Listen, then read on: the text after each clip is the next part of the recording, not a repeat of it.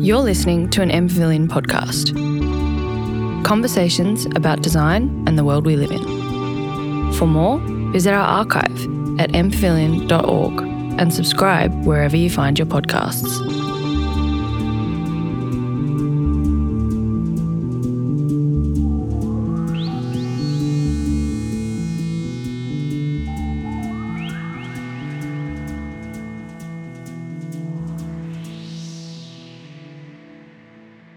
Well, hello everyone on a beautiful Saturday.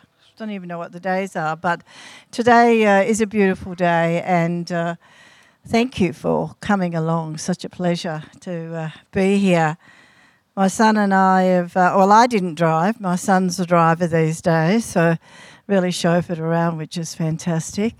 But I'd like to begin by thanking and honouring my father and grandfather for the opportunity that we've been given in our lifetime. And, it's a strange thing when you start talking every time, no matter where you are or, what your audience is, you're always reminded of where you are and where you come from.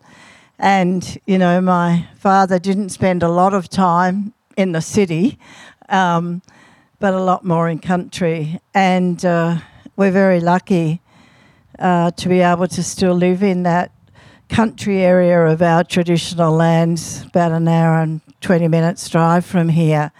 So, but not only that, for the great legacy that he's given us, and his amazing resilience and stamina after being a World War I veteran. So I'd like to pay my respects and acknowledge him, and we believe that he's firmly resting in his rightful place. Also like to pay respects to all of our ancestors, our elders and communities across this great nation, and of course our neighbouring islands. To brothers and sisters who are with us today, thank you for being here, of course, and thank you, and I acknowledge and pay my respects to your family and your community. And to each and everyone else, I want to acknowledge your belonging, your culture, and because it is important.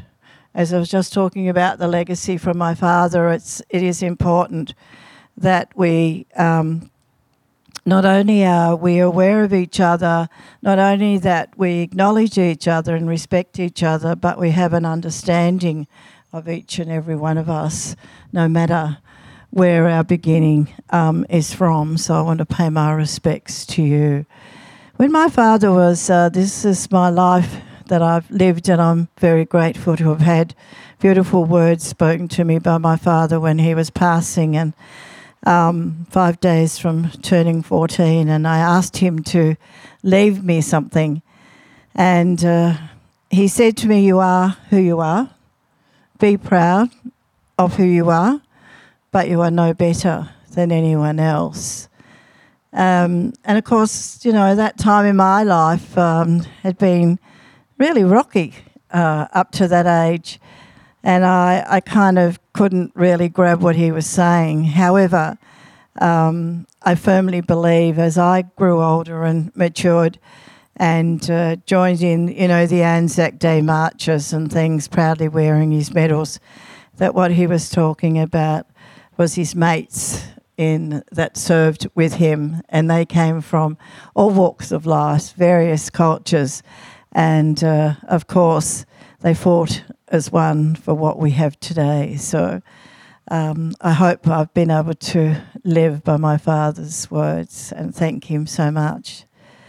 Today, such a special treat, always with the City of Melbourne, and, having such a great relationship and partnership. It's just been amazing over many years, actually. And and of course, having our own Jason Eads now. I've forgotten your title though, Jason. Thank you. Oh, how could I forget that? Director of Aboriginal Melbourne. That, positions like that don't come every day. And so for me, having known Jason and his family for many long time, and it's really important that we know that the younger ones are there and they're fairly planting those seeds of the beginnings or an ongoing. It may change, of course, but, whatever they're trying to implement and facilitate a progress of development. And, of course, without Sky, thank you, Sky, so much, because it has been a long-term knowing you. And I must say the winds have shifted, and for us as elders, it's just an amazing feeling. Like, honestly, I walk around, the city these days, not very much, but when I am in the city, I think I'm probably in the city more than I'm home, but nevertheless, I feel that great sense of truly belonging again, and that means so much. It just means so much to know that our people who have gone before us and, the atrocities that occurred, sometimes the heart just can't take much more. And but it's a healing process. But it's not only that; it's a working together, which is going to and is doing making that change and making a difference. So thank you to everyone. You'll hear from our a beautiful lady, I'll just say, from City of Melbourne. And but the thing is that without that leadership as well, it's got to be the right people in the job. And we're at a time, and have been for some time now, to have people who know what should happen, what can happen, and how it can happen by including us. So I truly want to say a huge Notchkawa, thank you. Ceremonies are pretty much similar throughout this country and our neighbouring islands, and of course it's always about a beginning. So the barn bearing, which the smoking, which we call the barn bearing, is how we begin, and it's about that feeling of how we should be who you are, and at the very least, think about where you've come from, but then of course more so about how you're feeling. What should you be feeling like? Gosh, that's a big question. But personally for me, and of course for my son, but all of those who have walked this land and everyone that will walk this land, we suggest that and would like to see you just take a moment to think about what you're doing, how you're doing it. Can you do it right now? If not, stop. Just stop. Our people, have lived on these lands for thousands and thousands of years, and it was through that engineering of country, of course, but, not only the nurturing, but planning, and planning always took a great deal of good thinking and management. So we don't, unfortunately, seem to have that time today, but I think sometimes mistakes are made because, there's always a knock-knock. Time's up, better deliver. But of course, significantly for us, it's about returning the spirits of our ancestors. With colonisation, of course, there were so many lives taken, and so many of our people, sadly, were just left wherever that death occurred.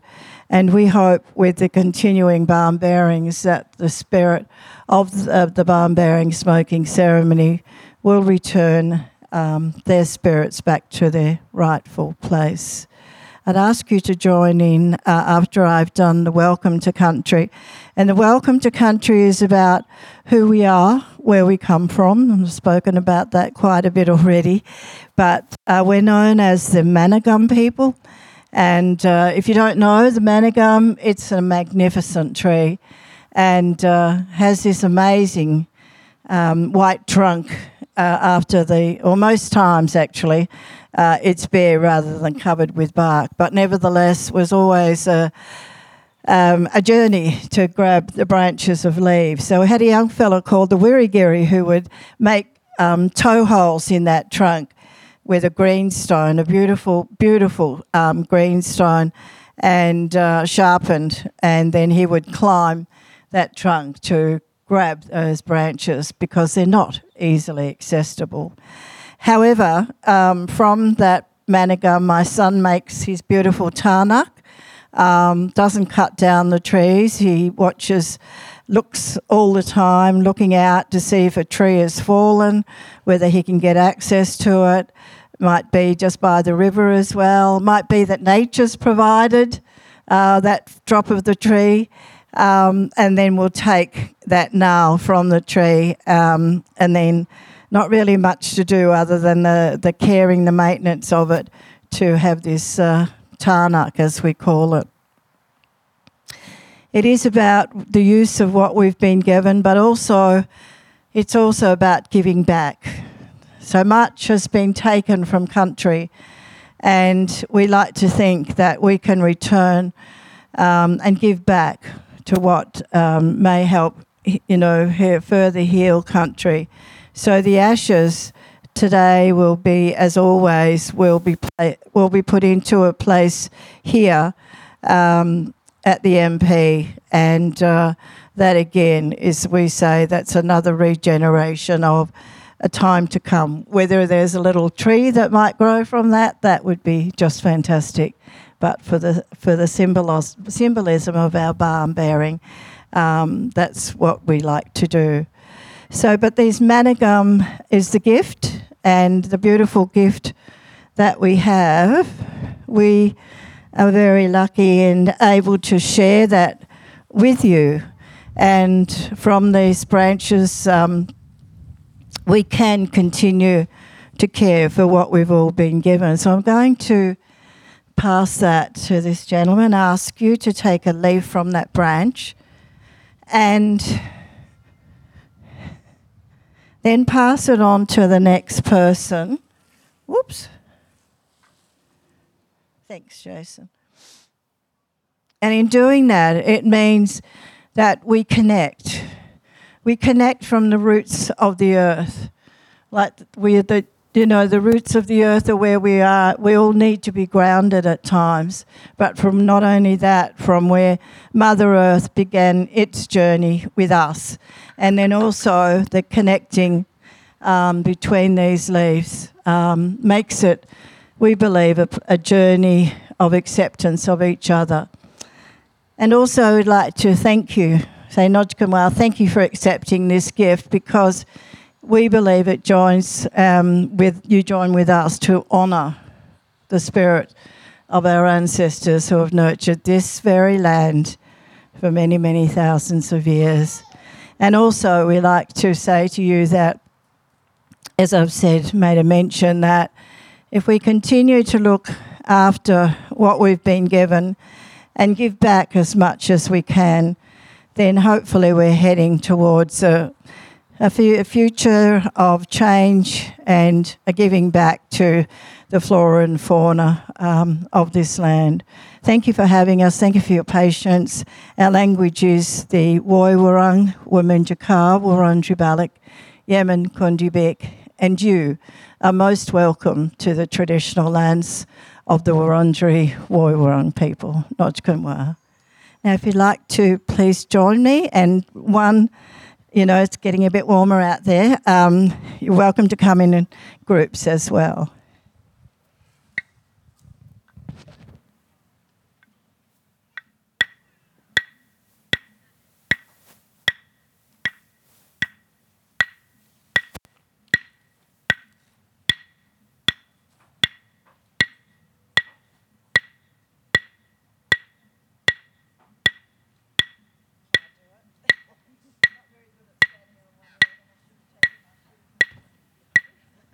Feel free to do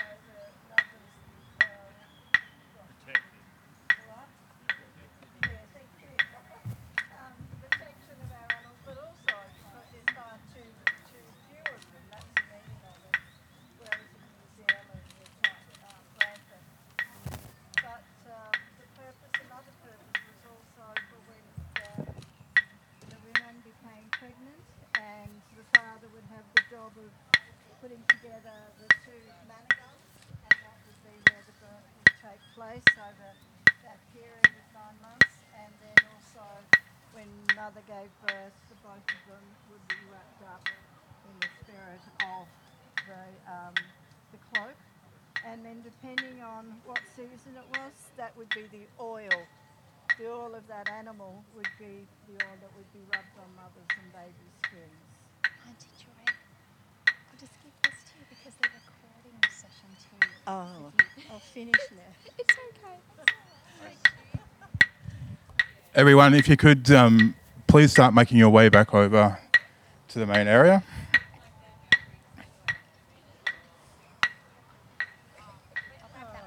Jason, thank you. Multiple people came from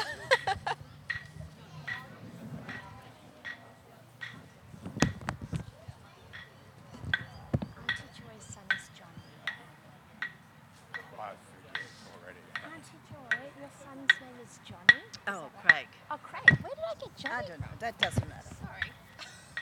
Don't worry about it. Congratulations too on getting the barracks. Oh my God. So good. I was going through a terrible time personally. Look, and of course we had the terrible loss. We've got I think about 50 minutes. 50 minutes for the panel. I'm going to be quiet.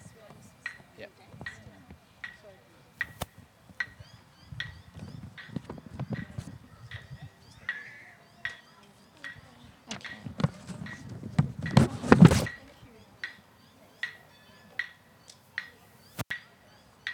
Who else? Oh, that'll be lovely. Thank you.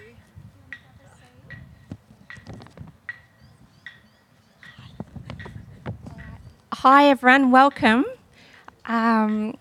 Firstly, I'd like to thank Auntie Joy and Craig for the very moving and generous welcome to country, so thank you again. I'm Jocelyn Chu, the Director of City Design at the City of Melbourne, and I'm very excited to bring you the third event in the City of Melbourne's Excellent City series at M Pavilion. So City Design established the series in 2021 to explore what design excellence means for Melbourne in collaboration with our diverse communities.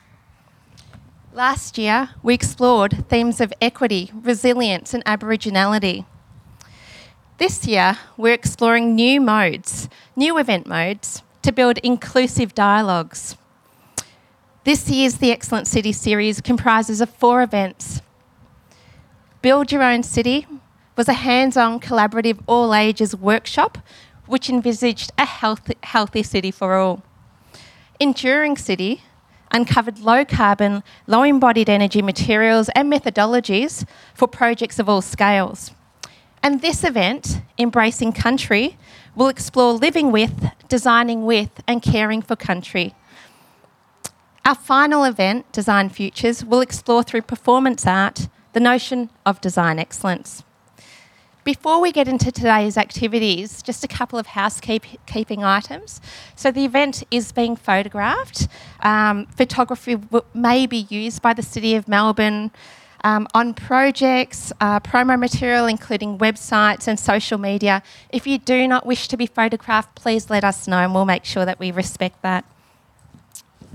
The second item I have to share is that if you'd like to be across our projects and our events, please just scan the QR code that's on the on our info panels. Today's event has been curated by City Design and Aboriginal Melbourne. Our Aboriginal City working group has regular design yarns and is working towards achieving Council's Innovate Reconciliation Action Plan. At its core, we aim to increase our listening, learning and understanding of our traditional owner communities and shape our city to be inclusive of all First Nations people and to celebrate First Nations customs and knowledge. This event will be a listen and learn experience for our audience. Our First Nations panellists will have an uninterrupted voice for truth-telling and knowledge share. Some of you may have already noticed that we've also got food up the back from Marble, based at Federation Square. I've just got a little blurb to read out from them as well, and if you haven't already sampled it, please feel free to help yourself. It's there for everyone to share. So, marble marble is a saying in the Torres Strait that means help yourself. It's what you say before you dig into a big meal with friends and family. Their food culture is all about sharing, and this experience is fundamental to their business. Whether you are joining for a meal, an event, or picking up some products for home, they want you to feel part of their village. Nornie Barrow is the founder and director of Marble Marble. Originally from Mare Island in the Torres Strait, Nornie has been a professional chef for over 20 years. Nornie is on a mission to put Indigenous ingredients in kitchens across Australia.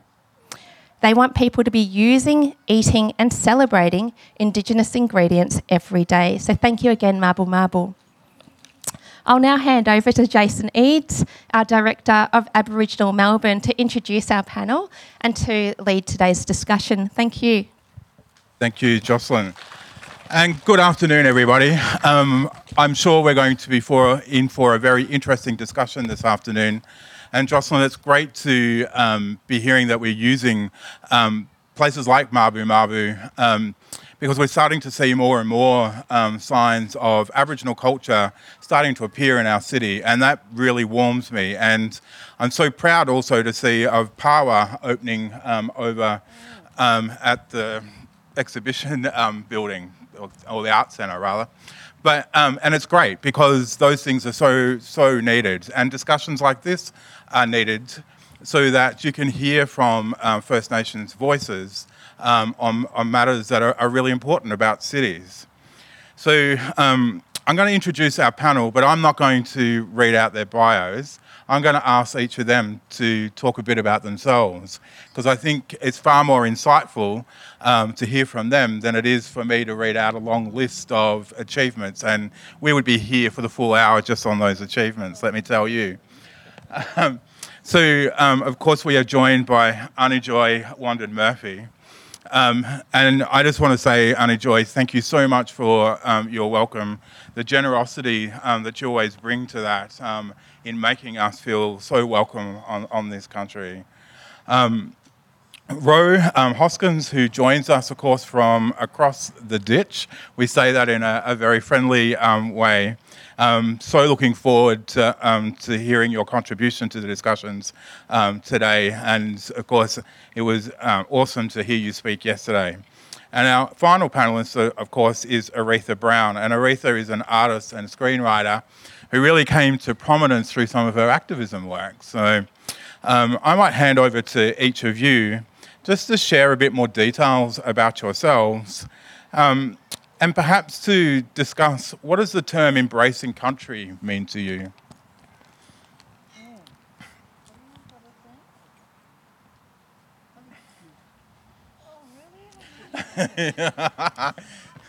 No, all right. Thanks, Jason. I just wanted to say, you know, very polite of Jason to offer not to have to tell you who we are and what we've done or where we've been or where we're going to. But I just also wanted to say that, you know, Jason himself and his family are a part of our community. And, you know, living in the, God, I nearly said the northwest, wrong direction. Far east. Far east, yeah. You know, when you live so far out from the city, it's quite an effort to come into the city to work.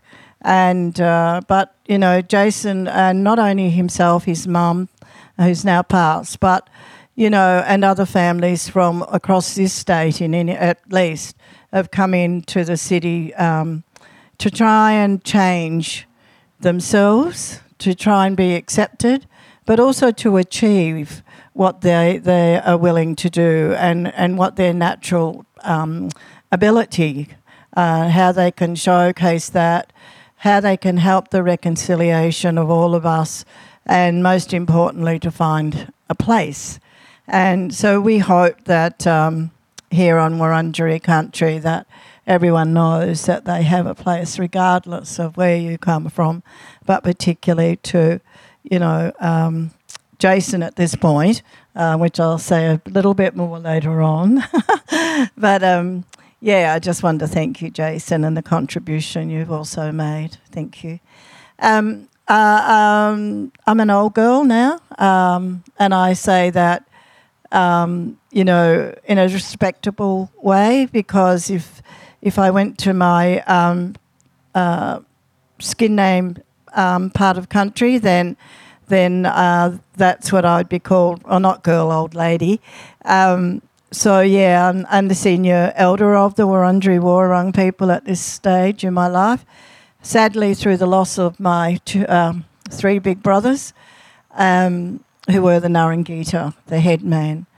I have no issues about that, but however, I do accept that responsibility of continuing to lead our community. I've outlived my age by my lifetime by, I think it's 17 years now. So according to the data, and it's true, the data of our Aboriginal women and their lifetime. So I feel very blessed, and I'm very grateful for the opportunity. And what I really have always wanted to do was to make changes, as I said earlier, to make a difference with the greatest respect to those who fought the real wars. Thank you. Kia ora, Auntie Joy. Ngā mihi nui kia koe, o tira ki te papatūnuku e takoto nei, rangi nui e tui ho nei, me te tuanui kei runga i a mātou, tēnā koutou katoa. Just to acknowledge you, Auntie Joy, and your willingness to provide cultural oversight of our session today. Very, very important for us all, but been to Melbourne several times, but never had the ability to be welcomed in this way, so it's very special. Thanks to the organisers for getting me across from flood-ravaged Aotearoa. I feel like I'm deserting a sinking ship over there. But there's a lot of work to be done in our towns and cities to make them more responsive to the local people, and most of all, as Auntie Joy says, to feel like you belong in your own place. And I think that's the hardest thing, to feel like you don't belong and yet it's your own place. So it's great to hear that so many initiatives are taking place, and that for you in particular, you do see those elements which speak back to you in your own language. So that's got to be a big vote of confidence in what Aboriginal Melbourne is doing, and what the City Design Studio and others are involved in here. For me, in Aotearoa, I work in this space all the time. I work between our tribal groups and large-scale design projects and design consortia. So I have a background in architecture, landscape design, cultural landscape design. And I guess I'm mainly a conduit for trying to maximise the expression of Māori cultural identity within the built and natural environment. And so often I'm just the eyes and ears of one or more particular tribal groups, just looking at the myriad of ways that their identity can be expressed in the environment. And of course, there's no better way than living ceremony. So to create spaces where ceremony can happen is really important. The focus on water, we've got these enormous flooding issues back home, but of course, in other years we've had droughts. So the focus on harmonising our relationship with water, and of course the springs of life that were so essential to all our living villages. My work takes me around Aotearoa and the Pacific. I've been in Hawaii recently, last week before last, and working with our cousins up there in terms of their own struggles to be recognised. As you're aware, the footprint of America is very strong in Hawaii, and it's very difficult sometimes for local Indigenous Hawaiians to actually have their have a voice and to see themselves represented in the physical environment. So I was pleased to support this invitation here to come and join this panel because it's central to what I believe is most important in our world is that we all feel like we belong. And if you're not Aboriginal and you're not from Melbourne, what's most important is that you do see a genuine Indigenous presence, because that is your de facto sense of identity, as opposed to a colonial overlay, which is pretty hard to identify with in 2023. So, the work that's done in these places and in our cities for the local tribes, local iwi, people of country, they are a benefit to everybody, absolutely everybody. We all want to feel and experience unique environments, and to know that the local people have been respected in the way that those environments have been developed. So I'm from the Ngāpuhi iwi of Aotearoa. There's 130,000 Ngāpuhi, and we're the largest tribe and based in the north of Auckland area. Unfortunately, we're not a settled iwi. We haven't reached a settlement with the government yet, so our people are relatively poor in comparison to some of the other tribes who've settled with the government maybe 20 years ago. So we're getting a disparity now between our own people, between pre-settled and post-settled tribal groups, and that does create some tension. We're hopeful that our settlement process will be resolved in the next 5 or 6 years, but we've been saying that for 20 years, so we shall see. Just pleased to be here today, and great to be sitting in such auspicious company here today, and really keen to hear from you both in terms of the question lines that are going to be provided to us. Ngamihi.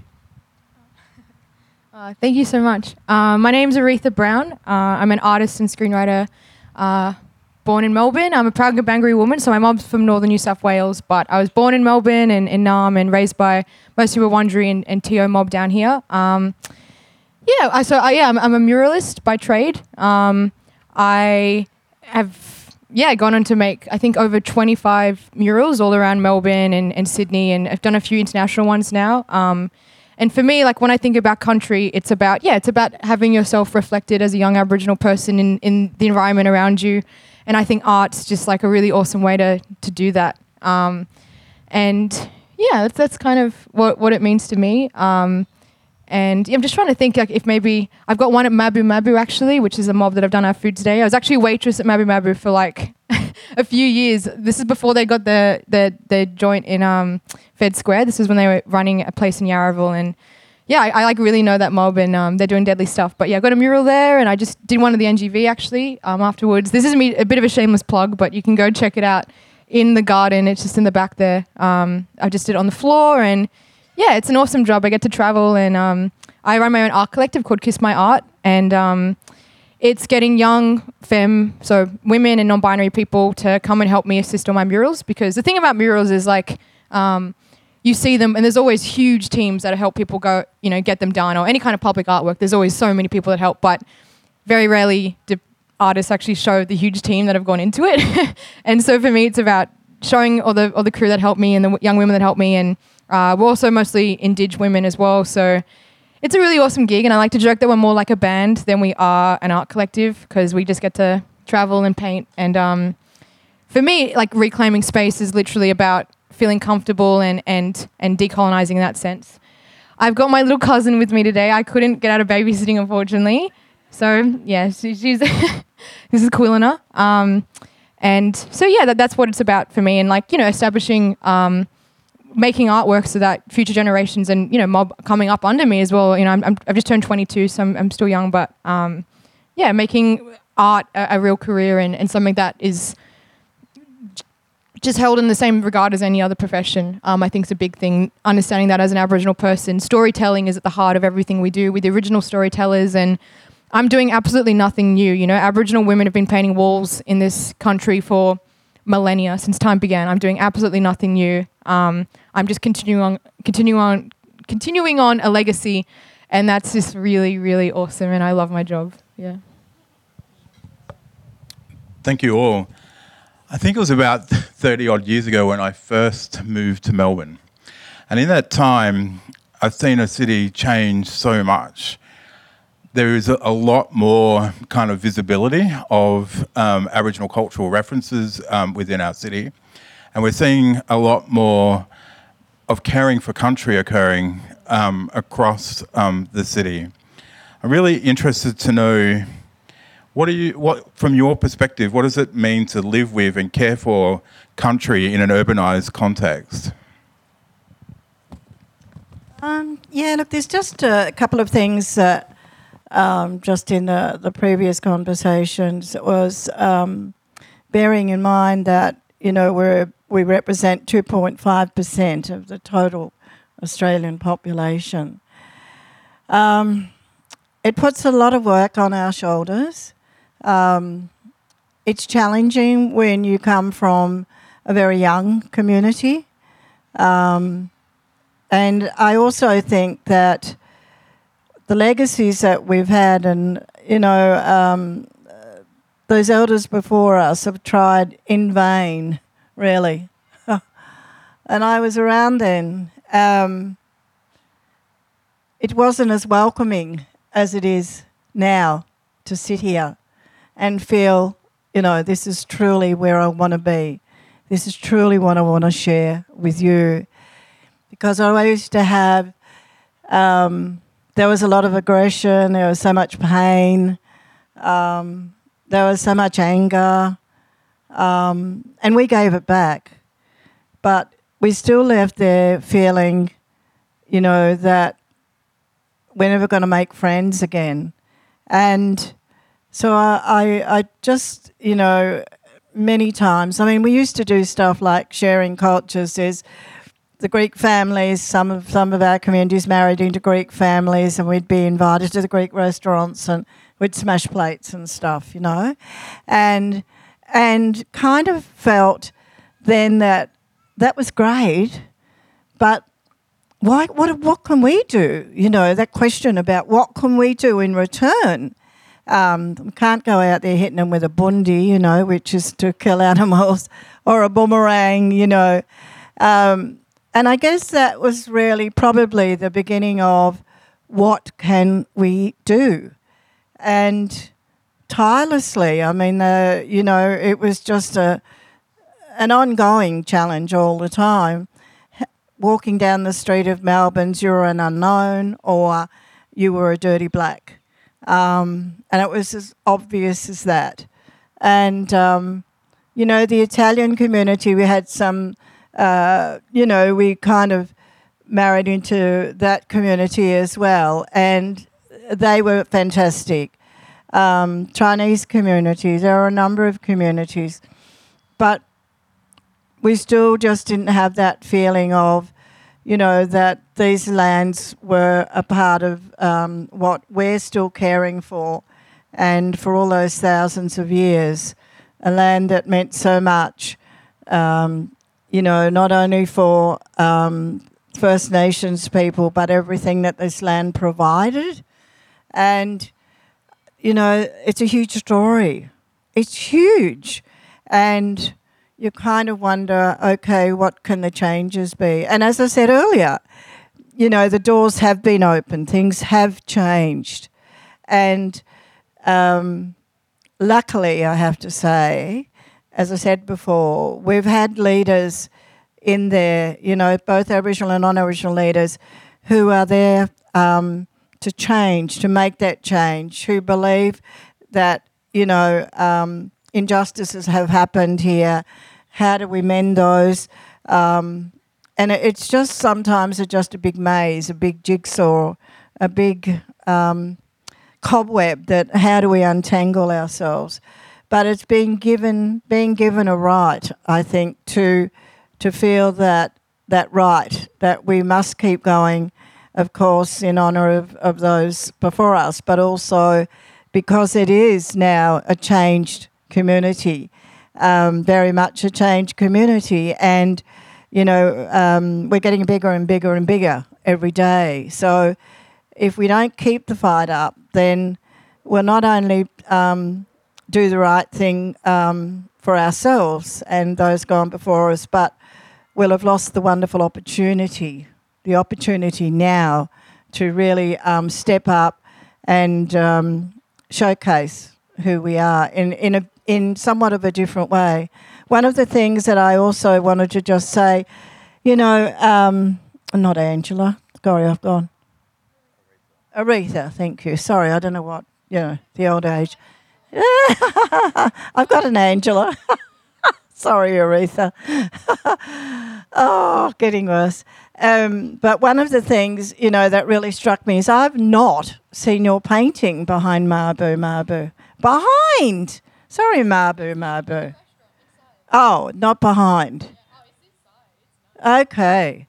No, that's good because, for years and years, that's where artists were put, out the back, in the alley, whatever, and it not seen. And it was just heartbreaking. You kind of went, well, you'd go in and you'd have something to eat or drink or whatever, and they say, hey, I hear there's a painting here, Oh, it's just out there. What the hell's it doing out there, in a nice way.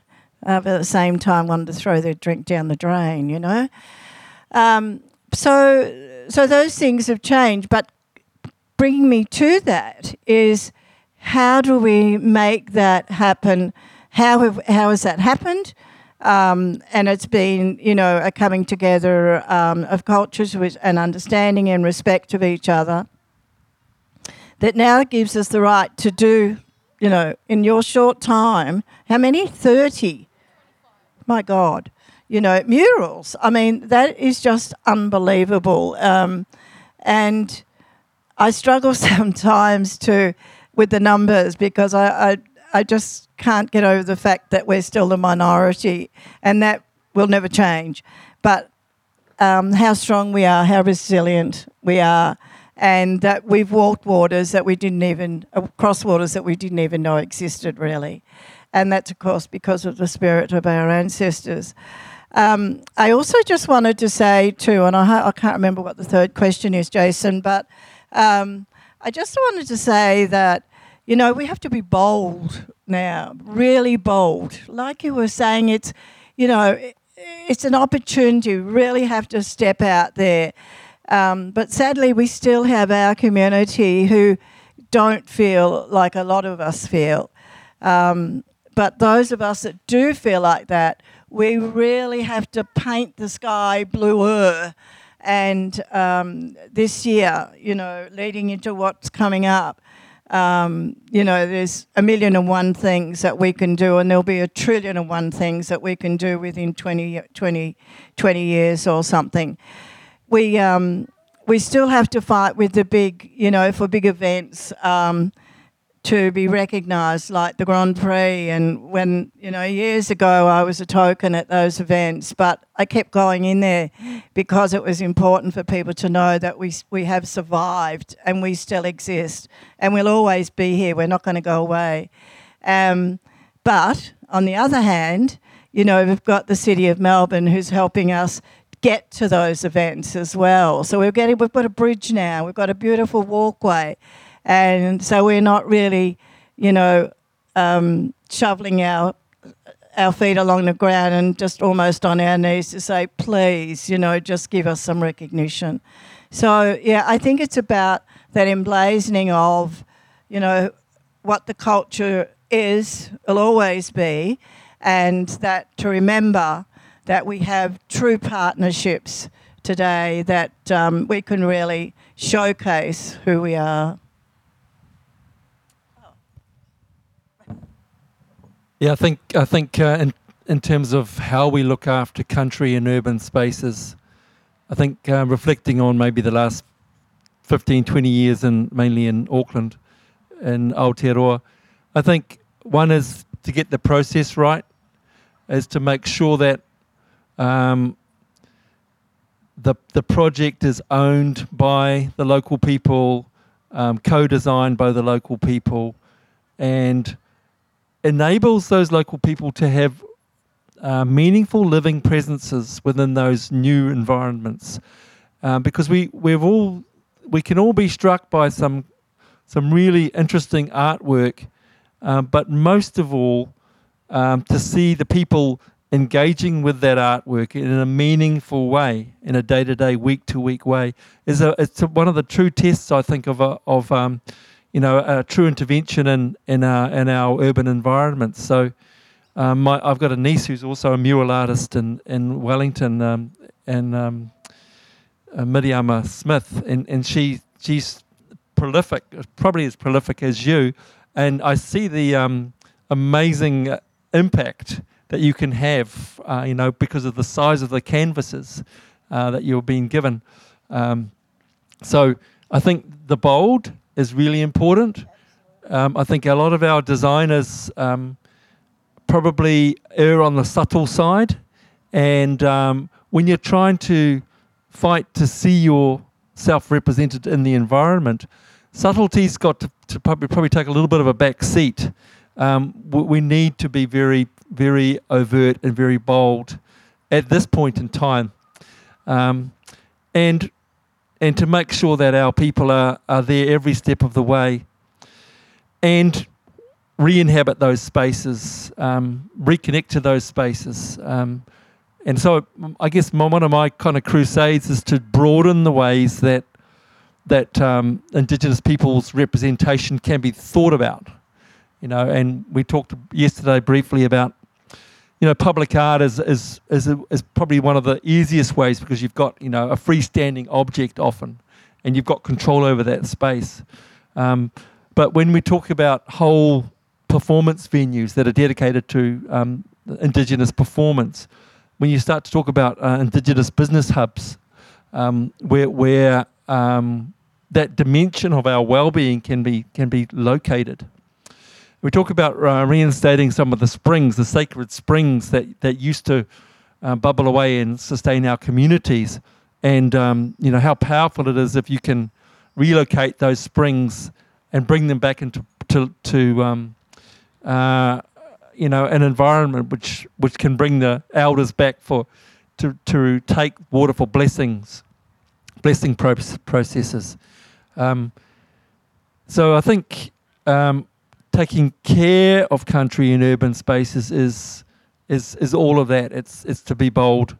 It's to have the best process possible, and with a mind to making sure that at the end of that process, those local people now feel, oh, that's one of our places again. It was always our place, but now I feel like I can go back there and be rejuvenated by my connection to the process that I went through.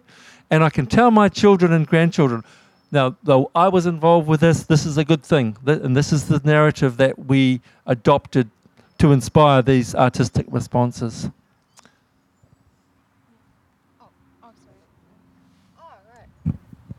Yeah. Oh.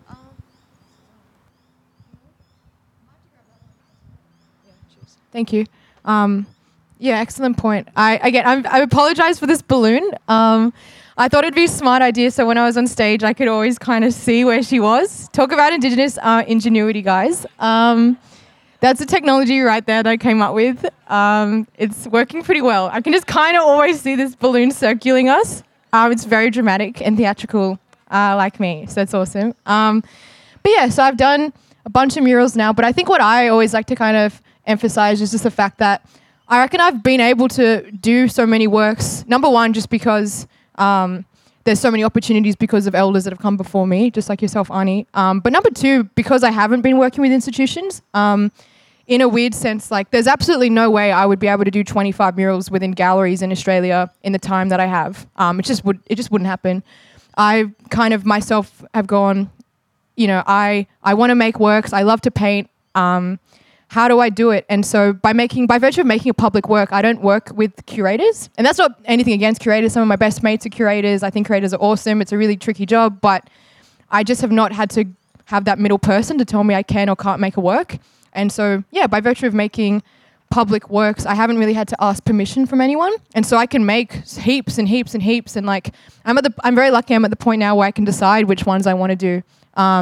It's a bit more pick and choose, and I think that's a really nice place to be in my career. But yeah, I've kind of gone. I don't really want, like the one I just did the NGV is the first time I ever worked in a gallery, which is crazy. And I've had worked with the curator because I think maybe it's me being a little bit cocky, but also being like, I know, like it's not that I think my work's amazing, it's just like I know myself, and I don't feel as though I need permission,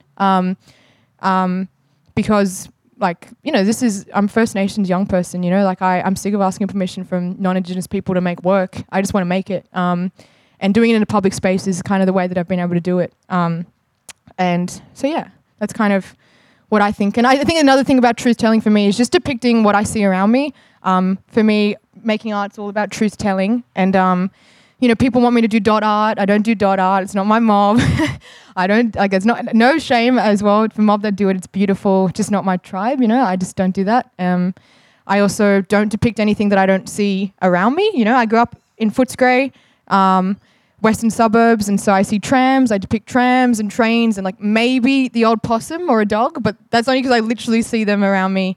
I don't really draw echidnas because I've never seen an echidna walking around Burke Street, you know. So it's like, how do I literally truth tell what it means to be a young Aboriginal person literally living in a share house in Footscray? That's a little rough, a bit of a rough area, but very charming and lovely.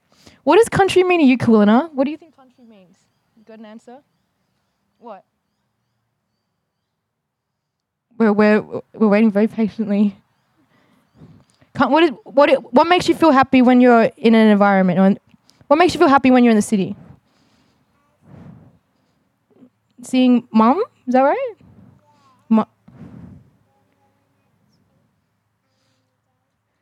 Allow me to translate, everyone. Hang on.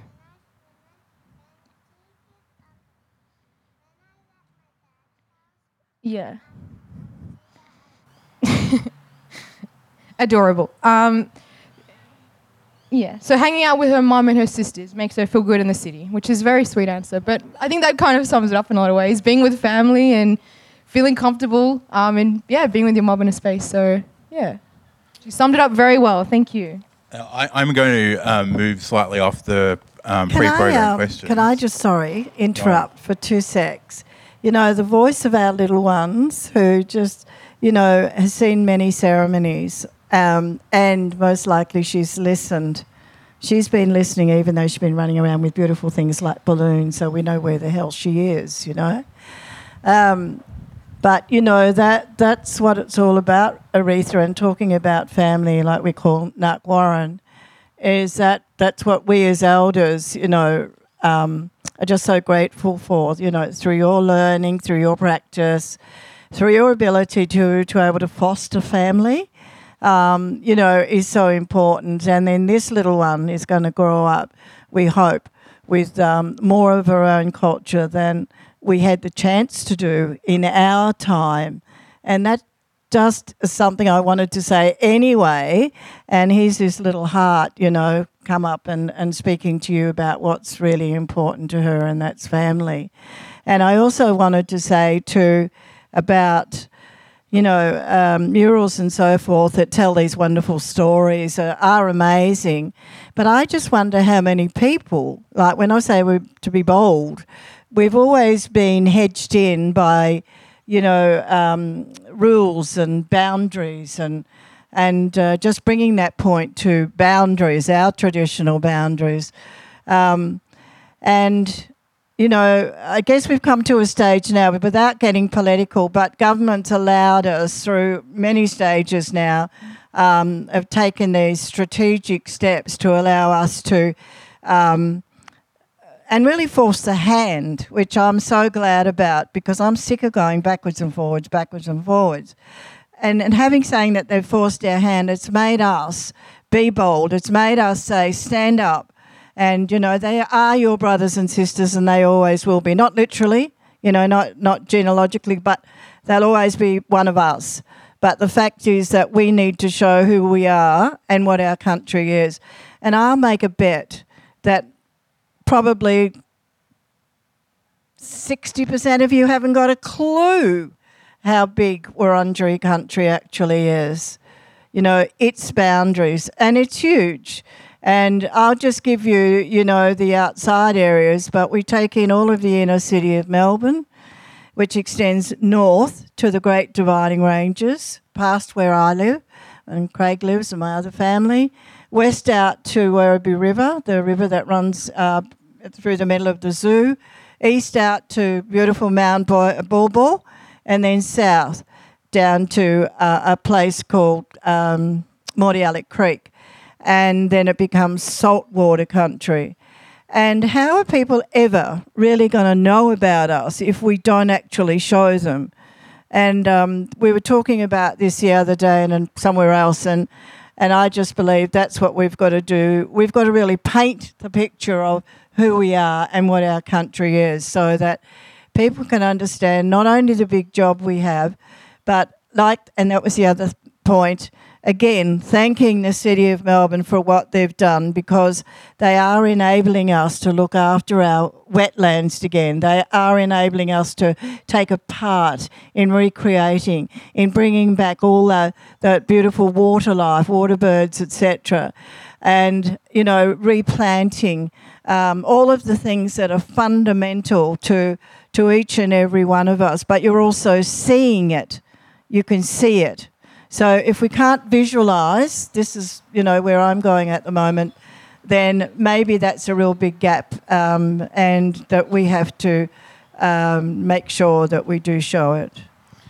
So I'm just going to start asking some random questions. Anna Joy, what is the big, bold thing that this city could do?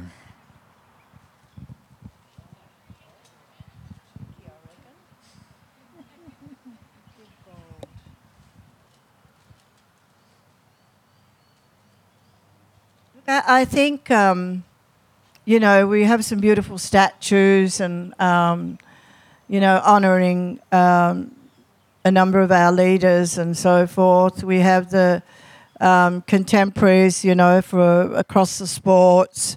We have the beautiful,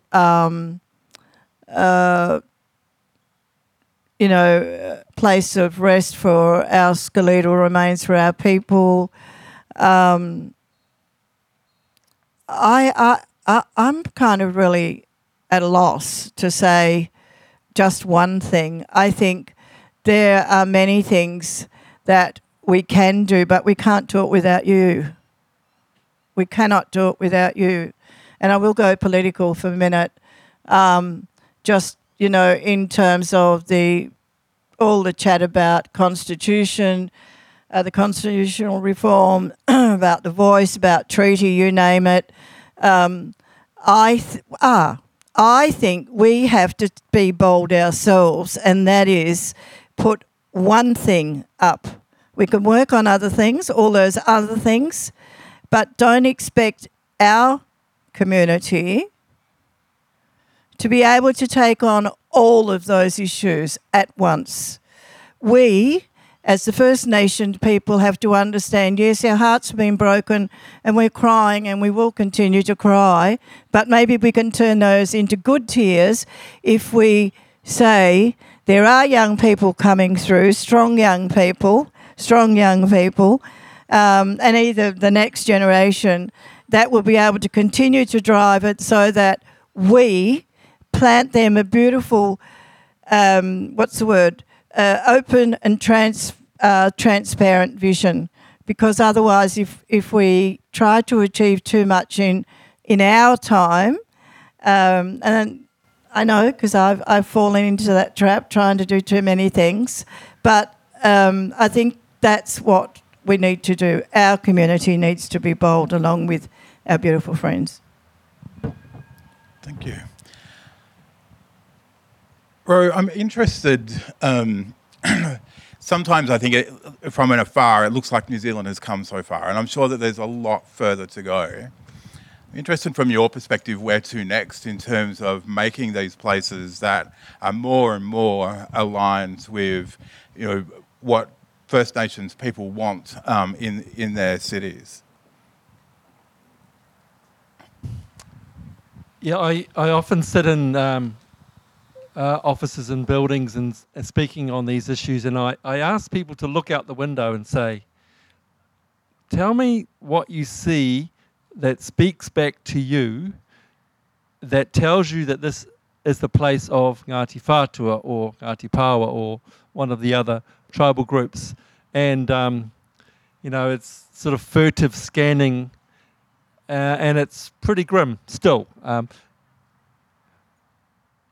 finer grain look, you'll find some things that are coming through. So as you say, there's a lot going on.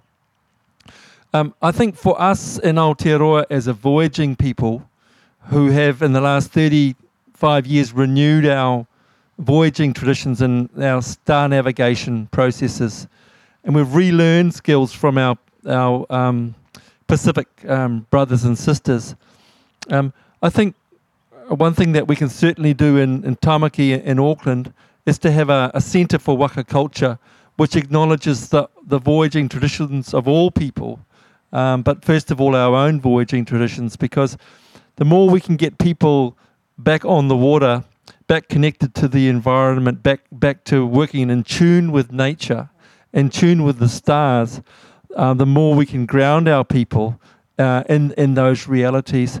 And of course we can, within that Centre for Waka Culture, we can bring young people into those processes, into healthy activity through paddling and sailing and so on. So I think for us, it's something that we would love to see. Of course, waterfront real estate is probably the highest price and most sought after. So that's always going to be an issue, but that's something I think that we can do in a number of places around Aotearoa to do all of those things, but most of all to reground us in the environment which we've had to navigate thousands of years ago in order to make our way to such a far-flung country as Aotearoa. So that's one that comes to mind. Kia ora. Aretha, if you were given open slather to pick a place that you could create something in, where would it be? And what would you be seeking to leave as a message for people? Wow. Yeah. I mean, I've been thinking about this a little bit, like in terms of how I want to change how I approach making public art. I think before I answer the question, I just want to clarify my last point. So when I was saying before that, like, I don't want to ask for permission from anyone to make work, like, I do stand by that, but at the same time, I always ask for cultural permission. I think what I'm saying is just like institutional permission. I'm a little bit over, but I'm always, making sure I'm checking with my elders, and I've always got cultural advisors whenever I'm working in public spaces, especially if it's not my traditional land despite being born here. And so you've always got to do that. Like, first and foremost, making sure cultural safety is number one. But in terms of, working with institutions, like I don't want that. I don't need that kind of validation. But yeah, what would I want to make? At this point in time, honestly, like, I really want to get into making playgrounds and like or skate rinks or something. So I've done a lot of walls, and the one I just did the NGV over there is a big floor. And so it's slowly changing what my work is, but I would love to do like a skate park, or just something that young people can engage in as an object. Even if it's not a skate park, because it's councils, it's like the one thing they really hate.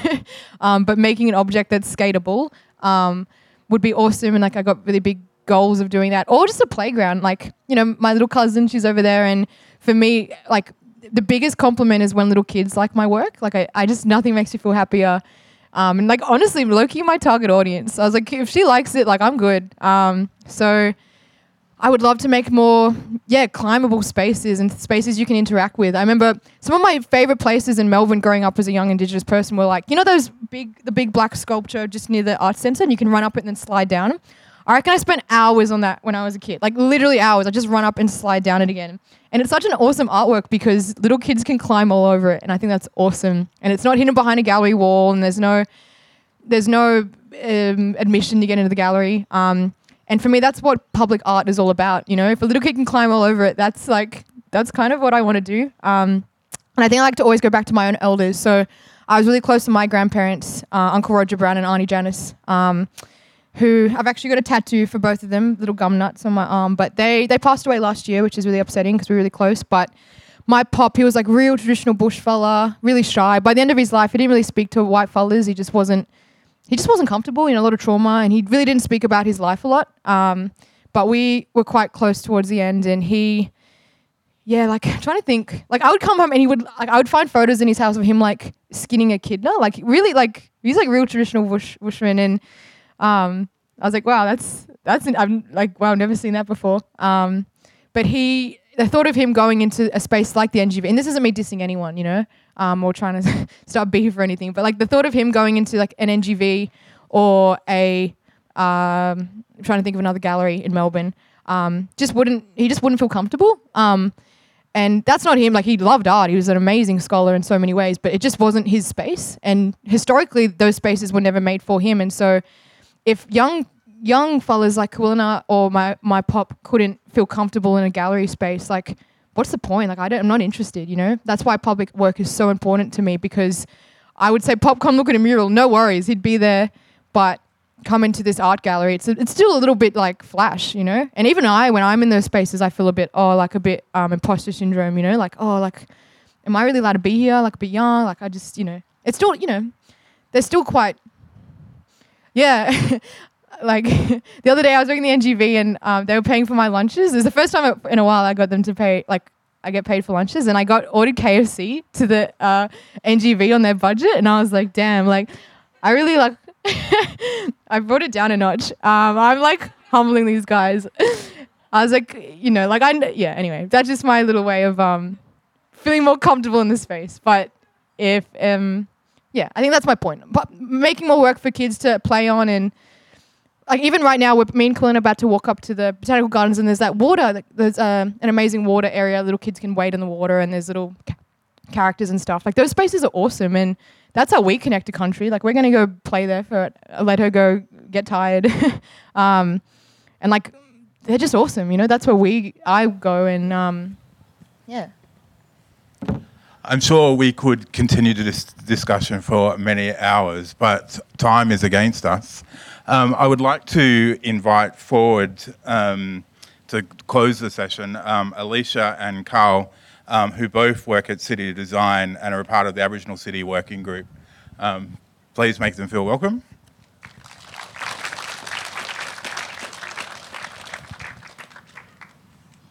Thank you, Auntie Joy, for the welcome that we had to country today. You got to put it. Oh, you can't. Okay, sorry. Thank you so much, Auntie Joy, for the welcome to country. Welcome to Wurundjeri Wairarung country. Closer. Close. Really close. I think it's probably technique, I would say. So thank you, Auntie Joy. I'd also like to extend the thanks to Auntie Joy, Ro, Aretha, and the beautiful balloon from Kawilina today. Your generosity in sharing your stories with us is really important as we continue to listen and learn. So thank you.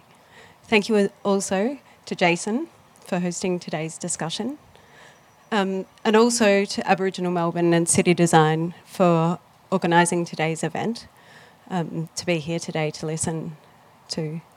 Our teams are working together to continually build our relationships and also our learnings, so that we can really celebrate the living Aboriginal culture in our city, so that it is a culturally safe and inclusive city for everyone who lives here and also everyone who visits. So thank you.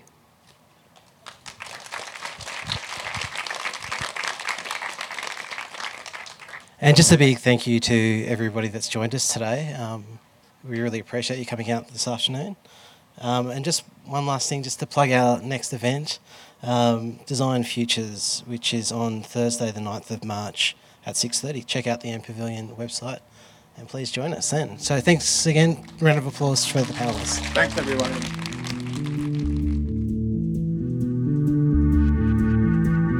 You're listening to an M Pavilion podcast. Conversations about design and the world we live in.